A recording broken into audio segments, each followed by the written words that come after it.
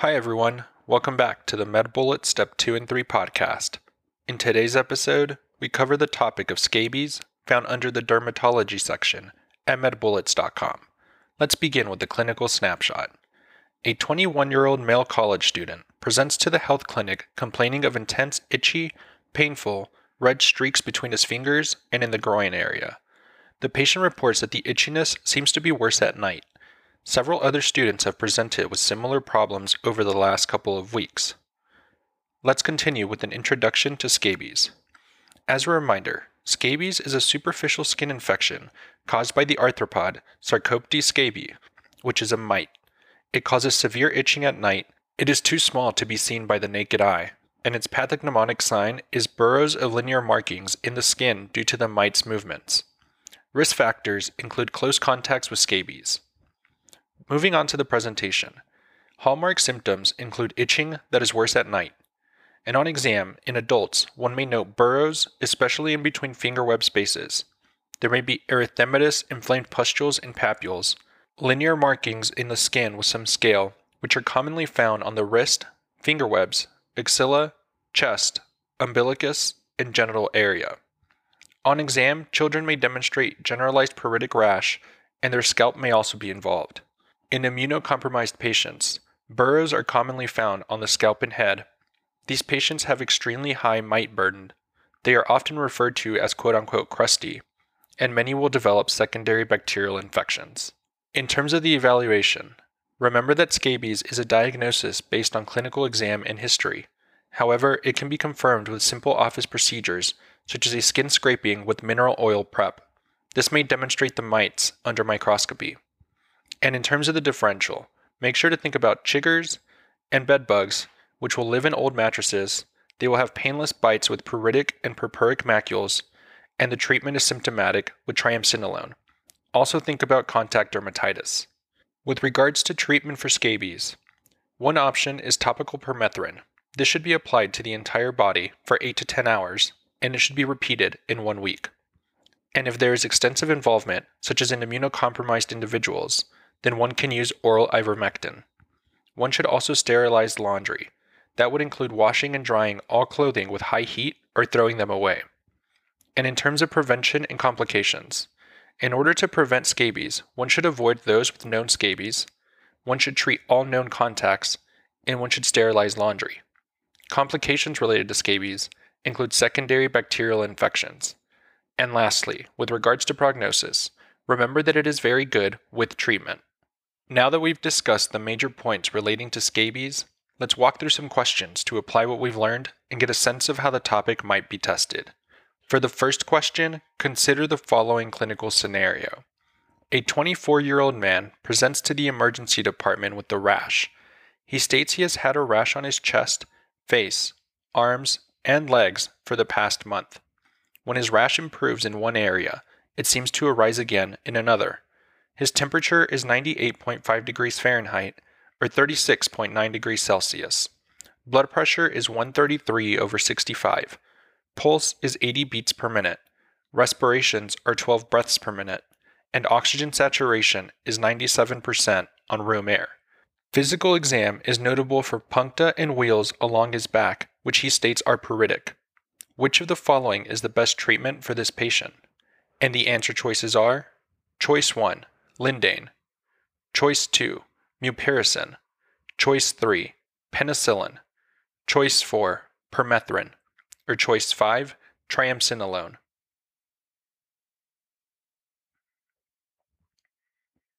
The best answer to this question is Choice 5, Triamcinolone.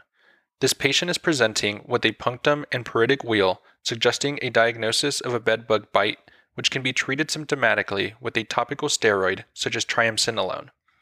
Bedbugs, which are Simix lectularius and Simix hemipterus, typically affect individuals of lower socioeconomic status who live in unsanitary living conditions. They can reside in linens and mattresses and tend to bite their victims at night.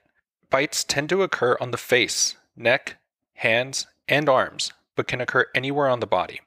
The reaction to a bedbug bite can vary and can be anywhere from no reaction with a small punctum all the way to an erythematous papule or wheal with a central hemorrhagic punctum. Pruritus is a common complication and can be treated with topical steroids or antihistamines. Otherwise, there is no treatment for bedbug bites other than eliminating exposure by throwing away infected objects and appropriately cleaning linens. Let's also discuss why the other choices are incorrect. Choice 1.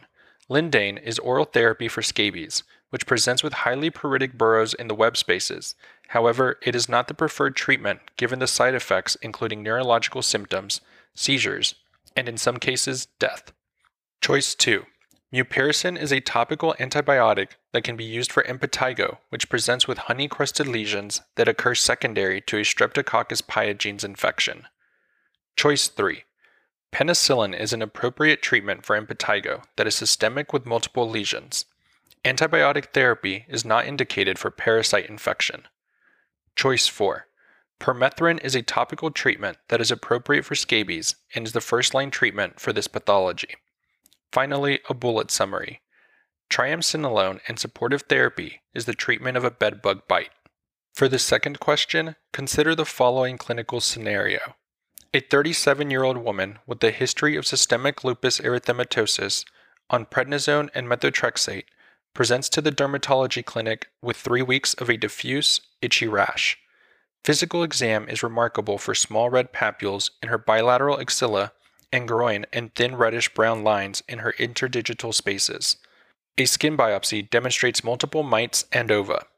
Which of the following is the most appropriate treatment? And the answer choices are: Choice 1, hydrocortisone cream. Choice 2, nystatin cream. Choice 3, permethrin cream. Choice 4, ketoconazole cream. Or Choice 5, capsaicin cream.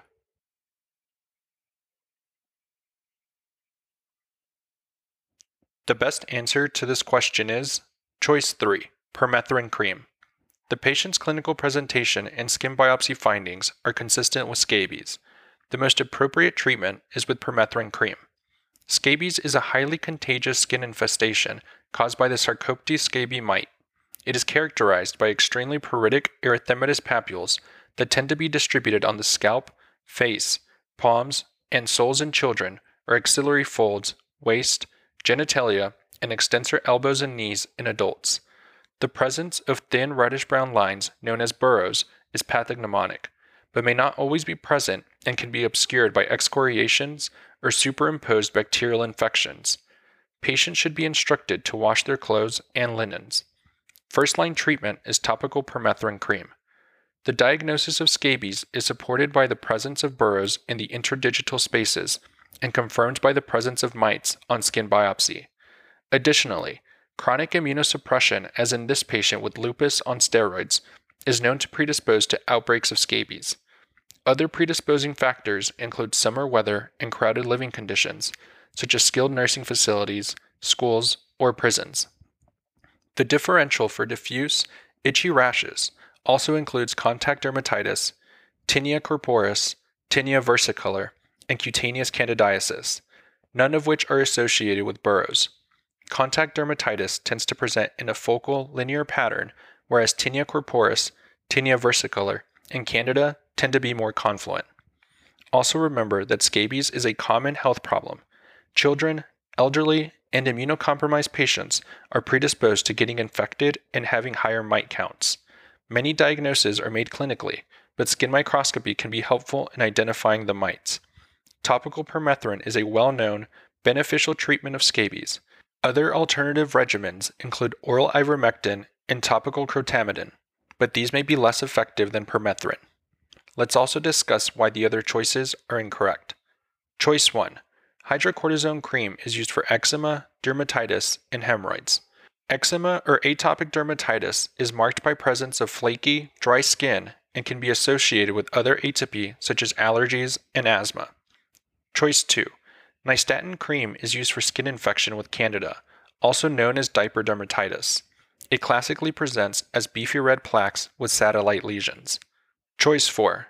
Ketoconazole cream is used for the treatment of tinea corporis and tinea versicolor. Tinea corporis or ringworm is marked by the presence of annular plaques, whereas tinea versicolor tends to be hypo or hyperpigmented patches that are most noticeable after prolonged sun exposure. Choice 5. Capsaicin cream is used for muscle and joint aches, as well as neuropathic pain.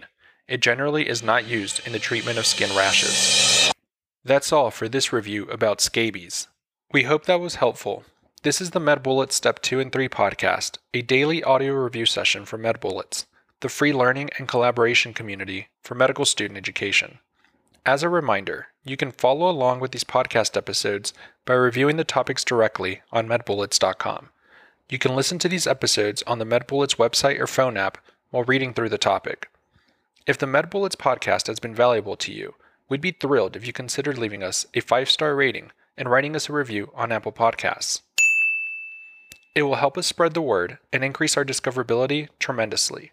Thanks for tuning in. We'll see you all tomorrow, right here, on the MedBullets Step 2 and 3 podcast.